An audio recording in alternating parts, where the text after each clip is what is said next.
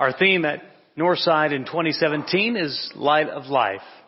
That theme, as you probably know, or if you don't know, I'll remind you, comes from John chapter 8, verse 12.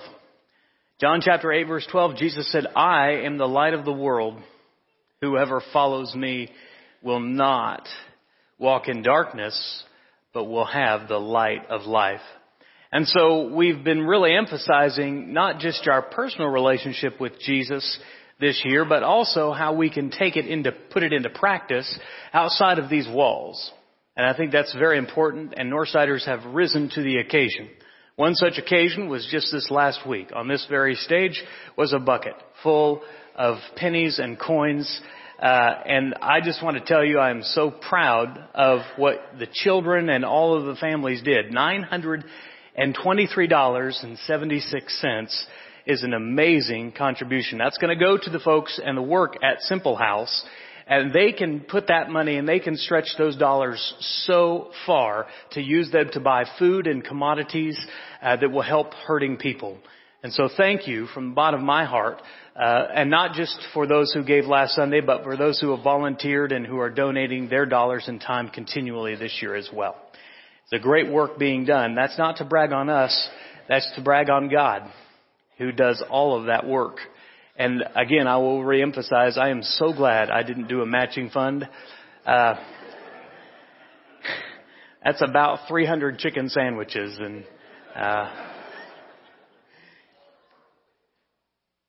we are on Sunday mornings in a series called 3 Days, where we're simply looking at the one weekend in all of human history that really changed the world.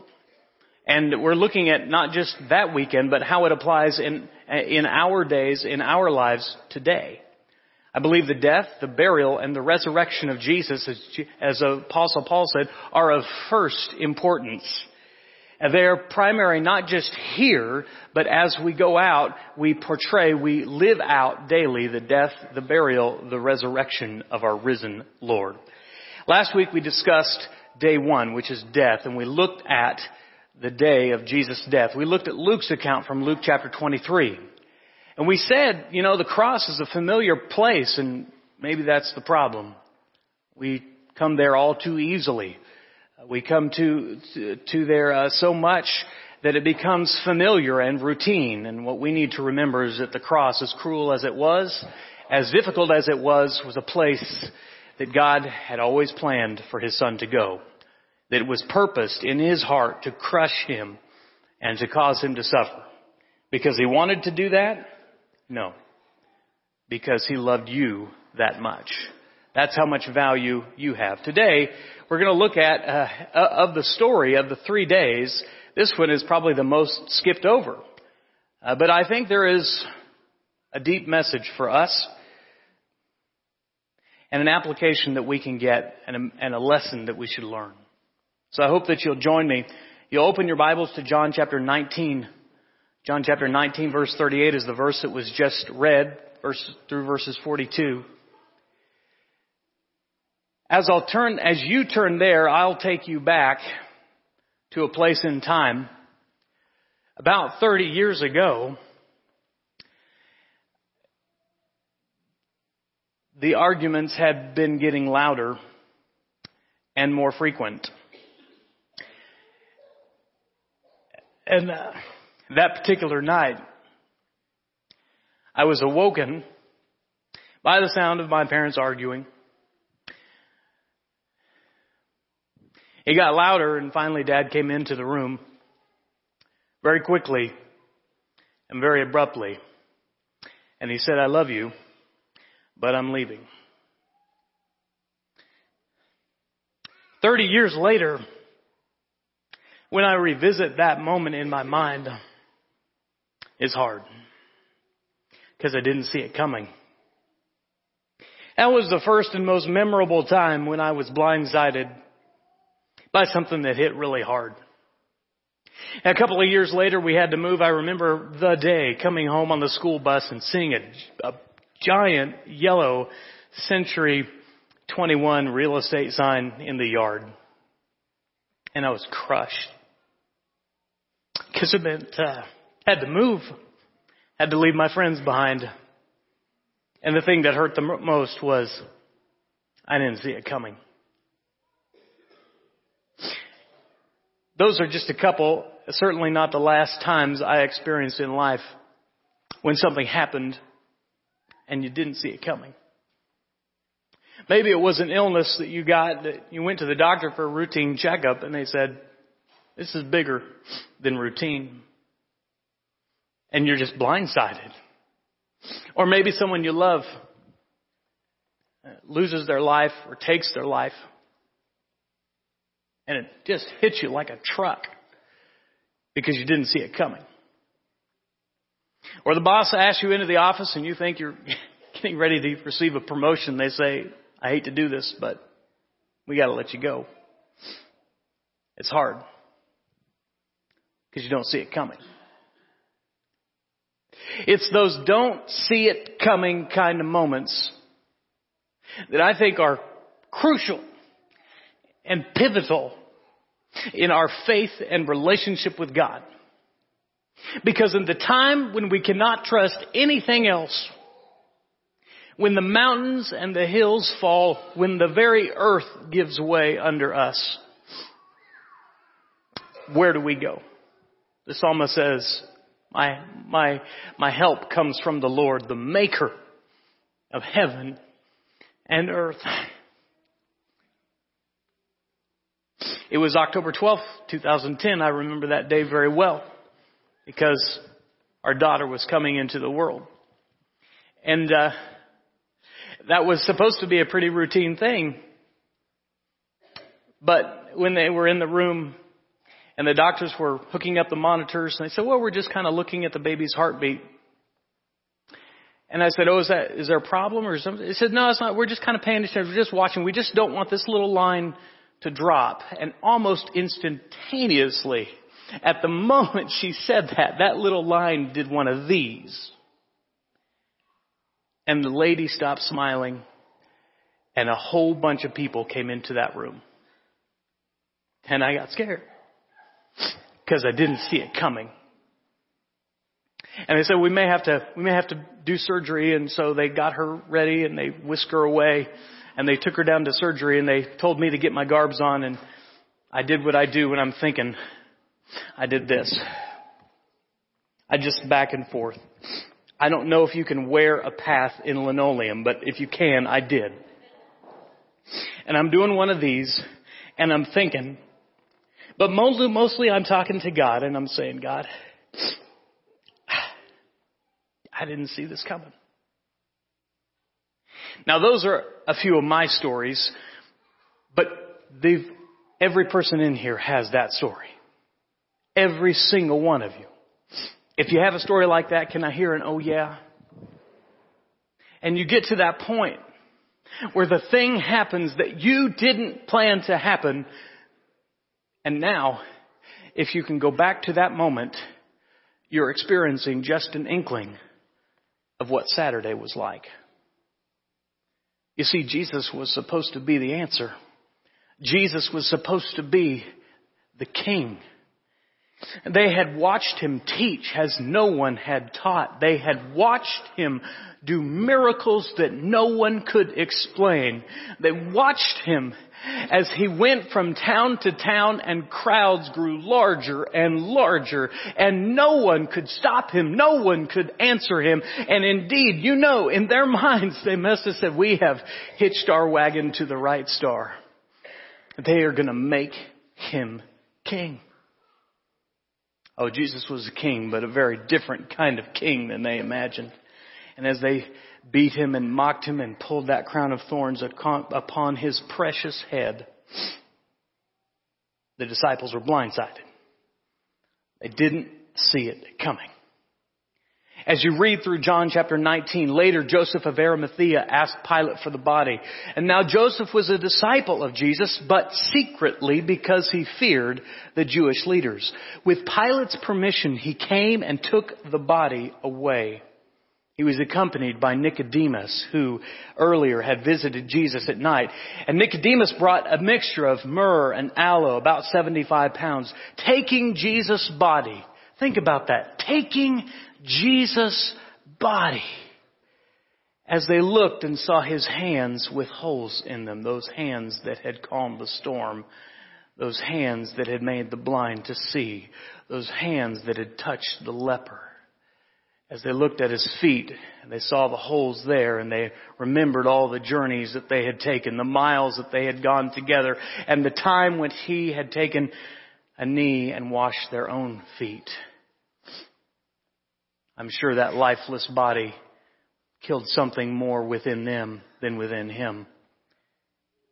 It was the end, it was the death of their hope as they took that lifeless, limp body and did something they didn't plan to do. And that was prepare to bury their friend, their teacher, their rabbi, their master. They didn't see it coming. So they wrapped it with spices and strips of linen. This was in accordance with the Jewish burial custom.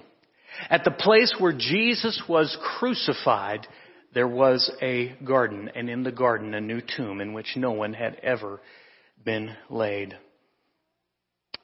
Because it was the Jewish day of preparation, since the tomb was nearby, they laid Jesus there. You see, the day of preparation was a special day because it was the day before the Sabbath. You remember the Sabbath. They couldn't do any work. They couldn't go any fair amount of distance. They couldn't conduct any business. They couldn't do all the normal things. And so to take a day like that, you have to have a day just to prepare for the act of resting. And this is what they did. But instead of preparing in that way, they prepared by taking the body of their friend. The first thing that we realize very quickly is that the disciples were scared. Mark chapter 14 verse 50 in Mark's account, it says that the disciples all left him and fled. The word there meaning fleeing with a purpose. If you have ever experienced a Kansas tornado that's been closer than a half a mile to you, you understand the idea of the word fled. Fleeing with a purpose and intentness. Several years ago, we lived in Valley Center, and there was a chemical plant there. And the chemical plant actually had a major explosion. And there was a boom that shook the entire town. I was at a camp that summer, and so I got the call later. Christy described it. She said she heard the boom. She felt things shake. She looked out through the windows toward the direction of the noise and saw a huge tanker blowing up into the air. And her instinctive motherly reaction and instincts kicked in, and she said, "We're getting out of here." And she took Tyler and they left. And they got out. That fleeing is that kind of fled. The disciples weren't just shuffling along. They were saying, "We got to get out of here because they're going to not only kill him, they're going to kill us too." They were scared. A lot of times those things that hit you from the blue scare you. The day between Christ's crucifixion and resurrection surely was a time of grief, shock, fear, disillusionment, as the disciples tried to understand what had just taken place. As they had just watched their friend, their master, their rabbi, their teacher, their king murdered. They didn't see it coming. John's account in chapter 20 verse 19 tells us this about Sunday.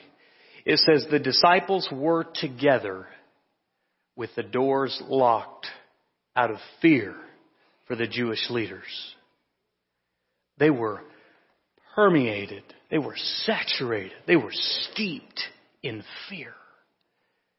This wasn't just your normal afraid. You see, for the first time, they didn't have the guy with them who had all the answers. They couldn't go to Jesus for an explanation. They weren't with the guy who could make it all right. And they were scared. Secondly, the tomb was secure. You'll turn to Matthew chapter 27 on this one. Matthew chapter 27 is where we see one of the very few accounts in the Gospels of Saturday. And this is what Matthew writes. The next day, the one after preparation day, the chief priests and the Pharisees went to Pilate. This verse 63. "Sir," they said, "we remember that while he was still alive, that deceiver said, 'After 3 days, I will rise again.' So make the tomb as secure as you know how."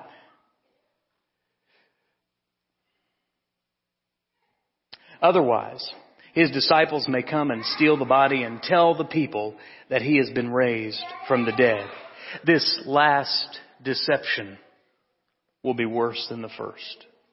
Take a guard, Pilate answered. Go and make the tomb as secure as you know how. So they went and made the tomb secure by putting a seal on the stone and posting the guard. Now those are things we may not understand, but the Roman guard was the CIA of the day. I mean, it was the Secret Service. You were not getting past these guys. They didn't just look intimidating, they were intimidating. And there was usually, depending on the historical records, somewhere between 3 and 5 of them. And their job was to stand guard, not to sleep, not to rest, but to focus intently on the purpose of guarding the thing which they were assigned to protect on their lives. And if they didn't do it, it would cost them their lives. The tomb was secure. It was affixed with a seal of Rome, perhaps by ropes or perhaps just with the seal itself to remind them that no one was to go into this place. What they didn't count on was anyone coming out of that place. But that's next week's sermon. The disciples were scared, the tomb was secured, and the world was silent. We remember that this second day is a Sabbath day. Luke chapter 23, verse 56, the good doctor writes, they went home and prayed and prepared spices and perfumes, but they rested on the Sabbath in obedience to the command. I can hardly think of something so agonizing as to watch what they just watched on Friday and then proceed all the way to Saturday, where the only thing they were allowed to do by law was to be still. To do the last thing in the world that they wanted to do. That history of Sabbath is pretty well known in the Jewish history. It started on day 7. Genesis tells us that the Lord rested. It was not that the Father was tired, that He was worn out. God didn't need a nap. God, in fact, was finished. Resting, completion is the idea. That He was done. That He had fulfilled every part and purpose of all creation. And it's interesting that just one day prior to this day, Jesus uttered the words, "It is finished." Not that He was finished, but that the work was finished. That the thing which God had planned to do from the beginning had now seen its culmination and its zenith in this very moment. It is finished. The religious world says, no, you gotta do more. You gotta try harder. You gotta be better. But Jesus says, it is finished. And as they rested on the Sabbath, they may not have understood that the work was finished, but they would realize it later. That Saturday had to have been really silent. No crowds. Very few people meandering about the city. Disciples who are stunned and just kind of walking around like zombies. It was a quiet day, I have no doubt. And what made it the most quiet is the absence of the voice of their friend Jesus. Well, there are 2 takeaways that I think we can get from all of this from day 2. First, God's silence is not God's absence. You've all had a Saturday, and you probably have too, but if you haven't, well, let me tell you, you will. Saturday's coming. And if you haven't experienced this, you just want to turn to Psalm chapter 109. Psalm 109 verse 1. The psalmist says, "O God of my praise, do not be silent." There are days coming when it will seem like the voice of God is very silent. It will seem most deafening when you come to those moments that you don't see coming. When the silence of God is very pronounced.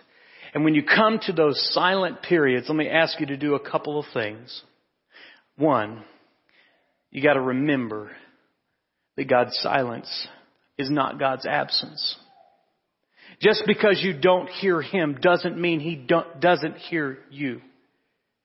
Just because you don't see Him working does not mean He is not at work. You got to trust Him. Trust in the Lord with all your heart.